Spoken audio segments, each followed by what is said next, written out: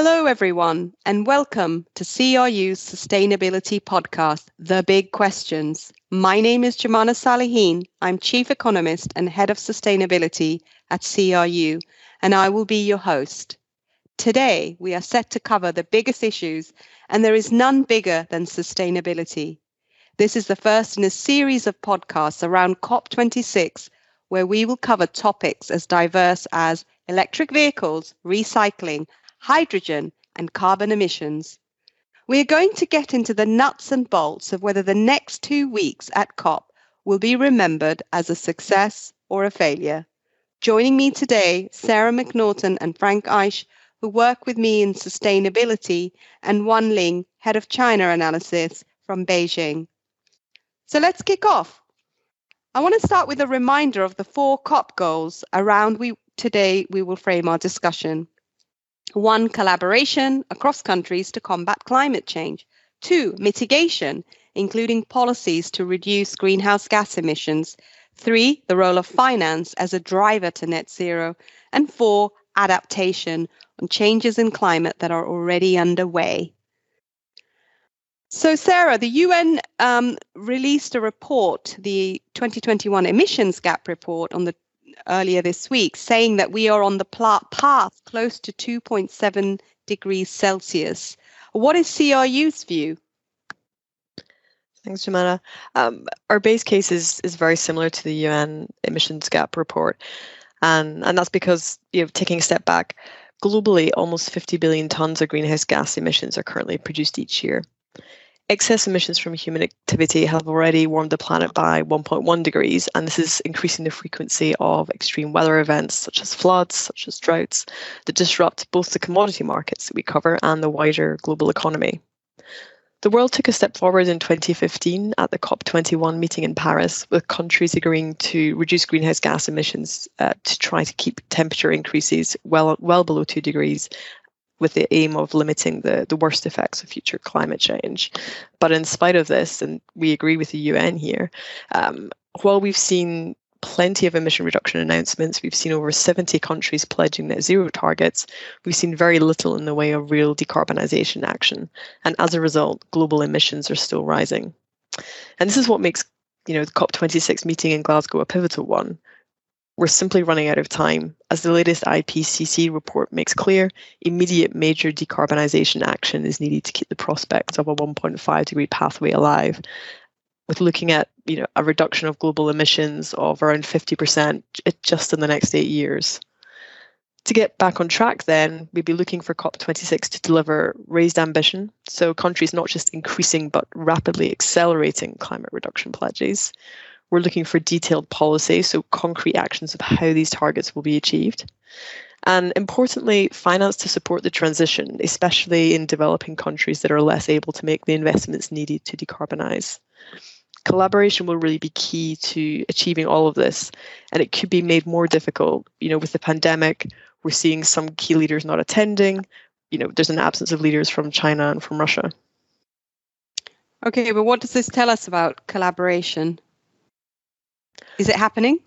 Yeah, good question. I think we're seeing pockets of it. Certainly the change in leadership in the US has brought the US more to the party, and we've seen them campaigning and doing a lot of behind the scenes meetings ahead of COP. They themselves have made progress. We're seeing the EU push their plans forward. But it still seems more like a regional or local view, so we're not seeing that cross collaboration. That being said, there is, signs of promise. China, for example, has come out with pledges recently, and I know Wan Ling's been looking at that. So Wan Ling, you're based in China, you're based in Beijing. Can you give us the perspective from China? How serious is Beijing about achieving its climate pledges? Thanks, Jumala. I would say Chinese government is very, very serious in terms of carbon peak by 2030 and carbon neutral by 2060. And China has set this as the state strategy. And no matter Mr. Xi attend COP meeting or not, this won't change Chinese government's strategy towards carbon peak and carbon neutral at all. And I would say actually for some industries, like the industry I look at, aluminum, it sounds likely that China or aluminum industry may achieve carbon peak before 2030. Okay, that's really interesting because aluminium is obviously one of the highest emitting industries. So what you're saying is that in some industries we're actually going to see the peak earlier. Yes. And actually, Chinese government has issued a serious plan to achieve kind of carbon peak. As you know, China, announced that it will issue like a 1+N policies to achieve carbon peak and carbon neutral. And the 1 basically means carbon peak by 2030 and carbon neutral by 2060. Means the detailed measures China is going to implement to achieve the targets. In achieving these targets, I would say most important things for this is to achieve kind of the green production from the production side for energy intensive commodities such as steel, aluminum. This is very important, and also like green transportation or electrification in the road transport is another important way China is going to achieve carbon peak and carbon neutral, and also. China has announced that it will largely develop renewable energy such as solar power, wind power, and also nuclear power in future. Try use all kinds of measures to achieve carbon peak by 2030 and carbon neutral by 2060. Thanks, Wan Ling. That's really interesting. So the 1+N policy, then the N is signifying the number of policies that China has domestically in order to reach that target that it has set itself. Yeah, and just very recently, State Council has issued the policy which is called initiatives to achieve carbon peak by 2030. It actually involves quite a lot of industries such as steel, non-ferrous metals, and also like road transport, almost everything. This policy is a bit detailed. And I would say Chinese government's implementation in terms of policy is very efficient. It is a bit unlike some other countries, so Chinese government will implement this policy step by step. Thanks, Wan Ling. Sarah, this is probably a good point to come back to you. So we've heard from Wan Ling that China is setting out a number of domestic policies that will help it get on the path to net zero by 2060. Can you say something about, the emissions gap report? We talked about that at a high level. We said there's still a gap. What does that actually mean for commodities in other countries of the world? I think, to start with, it's really thinking about where we are today. So depending on where you are in the world, you may already feel as though there's a lot of pressure on industry to decarbonize. But as our analysis and the UN emissions gap report points out, we're barely scratching the surface. So that pressure to decarbonize, to change, to switch to renewables will only get greater. And while there might not be a big concerted announcement coming out of COP, we are already seeing countries pushing forward pledges and putting in place policy to support that. So the main takeaway for commodities is then, things are moving faster and you'll need to change quicker than perhaps we would have seen a year ago. Okay, great. So big challenges ahead in terms of, we're at the tip of the iceberg. A lot more needs to be done. So Frank, how can we get there? How can we get to the 1.5 degree pathway? Thanks, Jumana. As Sarah and Wan Ling have already mentioned, obviously it's governments. Governments play a very important role in achieving that. But I will also talk about markets. So for governments, they have a mix of policies available, and they will vary. The mix will vary across countries. We have carbon pricing, we have emission trading schemes, we have taxation, we have financial incentives, and we have regulations. And then what is the right policy to achieve commitments, to achieve these pledges, will depend on country circumstances. Financial incentives, that could be tax breaks, it could be subsidies, it could be higher taxes. That might be a little bit constrained now coming out of COVID, with many governments having budget challenges. So the room for maneuver might be limited. But what is as important as the mix of policies is actually the stability of that policy environment, so that businesses, especially in the commodities industry, which are so capital intensive and where big investments have to be made, they need some certainty what has to be done by when, what are the targets, what is the regulatory environment, is it stable, what's the tax policies. And as we see already, or as we've just recently seen again in Europe and elsewhere with the energy crisis, that stability is probably elusive and will remain so forever. So I think that is a big challenge for governments to offer that stability, which is really required. Countries, as Sarah also mentioned at the beginning, countries also need to help each other. The collaboration has to be more rich countries helping the developing and emerging economies deal with the challenges. And I think we will. I don't think we will see more of that at COP26, but probably we will need more than what has been offered so far. But let me talk about the markets. And I think the financial markets will play a key role in the future, driving that change. And that is about, and we see that at COP26, it's the first COP where major players have come together now on center stage. And they launched this Glasgow Financial Alliance for Net Zero, where you have banks, insurers, asset managers, other players in the financial market saying we will play our role in helping the real economy transition to net zero. And I think that's the beginning. I mean, there has been a lot of activity in the financial markets over the recent few years. ESG investment is really prominent now, but it's still just the beginning. It's growing really rapidly, but in terms of share in the global economy, global financial markets, it's still small. But we will see, I'm convinced we will see the capital markets playing an increasing role in driving businesses, and in particular, capital-intensive businesses, which rely on external funding to drive to net zero, or lower emissions at least. Thanks, Frank. But I think what I'm hearing from you is that while markets and finance is going to be a key driver, it's not happening yet. I mean, you can read a number of reports where you find that actually people are still getting funding for fossil fuel projects. And COP President Alok Sharma has said that if we are serious about 1.5 degrees, then Glasgow must be the COP that consigns coal-fired power to history. Is that happening? I think it's a nice ambition. I don't think that will happen at COP26. It might happen at later COPs. As I said, progress and an activity has been absolutely huge over the last few years, but we're not quite there yet that it has become mainstream. Just as an example, many of the big sovereign wealth funds are still heavily invested in fossil fuels, and you would need changes at that level to really meet his ambition. So I don't think we're quite there yet, but we might be going there rather quickly. Okay, thanks.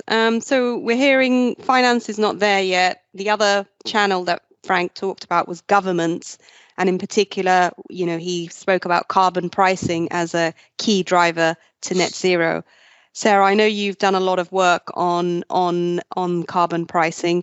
What's your view on how high carbon prices need to be to incentivize this green transition? It's a very good question. Before we talk about specific price levels, it's useful to take a step back and ask why they're needed in the first place. And that's simply that for the majority of cases, green technologies are more expensive than the conventional, more polluting technologies used today. The carbon prices then are a key tool being used by policymakers to incentivize the switch, by charging for the pollution that the technology we use today creates. It's looking to equalize the costs of green technology and make that decision an economically viable one. Carbon pricing schemes today cover just around 20% of global greenhouse gas emissions, though, with an average price of $3 per tonne. And Jumana, you asked how high carbon prices need to be. Clearly much higher than this. Europe is at the forefront of carbon pricing, and we've been doing a lot of work in this region looking at the policy announcements, the climate commitments, to see how carbon prices in that region will develop. And we've done this through an abatement curve, which is really just looking at what technologies need to be used to get to those targets, and what price then needs to be applied to incentivize it. And we're looking at around $200 per ton by the end of the decade. So, much higher than we see today, certainly much higher than the global average of $3 a ton. And while these price levels may seem scary, Europe's not alone. There's growing consensus that carbon prices will need to be more widely adopted by different countries to achieve climate goals. The IMF, G20 are throwing their support behind it. It will be a key topic at COP. We don't think there's necessarily sufficient momentum for a new global carbon price framework, but we do expect, more countries to be coming forward with plans to implement it. And this is important for commodities. Most commodities are highly energy intensive, and they're going to be bearing the brunt of this cost inflation, whether it's through carbon pricing applied to conventional technologies, or whether it's cost inflation from switching to green technologies. So people really need to be looking at their production routes, at their supply chains to see where this carbon price risk exists. Thanks, Sarah. That is quite scary, actually, if you think about it. $200 for European carbon prices by 2030. I wonder if the industry is prepared. But let me move on to find out about carbon pricing in China. Wan Ling, can you give us a perspective on that, please? Thanks, Jumana. Yes, China actually introduced the carbon trading from July next year. And at the moment, the carbon price is just about 40 RMB. It's about $6 or $7 per ton. It is pretty low at the moment. Similar to the rest of the world or other countries, China actually would like to give majority of the free allowance for carbon emission at the beginning, but would like to gradually reduce the free allowance, and more and more quota will be bought from the market. That means the carbon prices in China would go higher and higher in future, in particular after 2025. This is a kind of general feedback we collect from China. Yeah, that's really interesting. So prices are still low now, but the system's just been introduced, and over time, as it gets tighter, we expect to see rising prices. Wan Ling, is that fair? Yes. Yeah, great. Thank you so much. So I think what we've heard from our speakers today in terms of a sum up is going back to the COP26 goals on collaboration. We're hearing that change is already underway. We're already seeing the biggest emitters, China, US and Europe, announce policies. So things are moving. Non-attendance of these key countries, China and Russia, makes big announcements at COP26 unlikely in our view. But that doesn't matter because change is happening. Collaboration requires global carbon prices, but we don't expect to see a big announcement around carbon prices at COP either. On mitigation, we've heard from Sarah that businesses really need to prepare for much higher carbon prices. $200 by 2030 in Europe is what we expect. And we heard from Frank that businesses want policy certainty, but actually that might remain elusive. Businesses may also want support from governments in terms of financial aid, but that could be difficult for governments when their debt levels are high.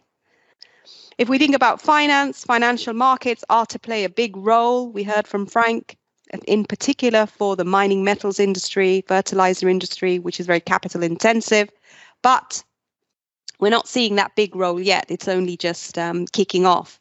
And richer countries are going to have to step in with efforts to support emerging and developing countries in the pathway to net zero. On adaptation, we've heard CI's use-based cases that we're on a 3 degrees world, 3 degrees trajectory, and extreme weather events are already occurring and they will increasingly affect commodity markets. So that's something that we need to invest in the adaptation side. Those are our key takeaways. Thank you very much for joining our podcast, The Big Questions, and thank you very much to my speakers today.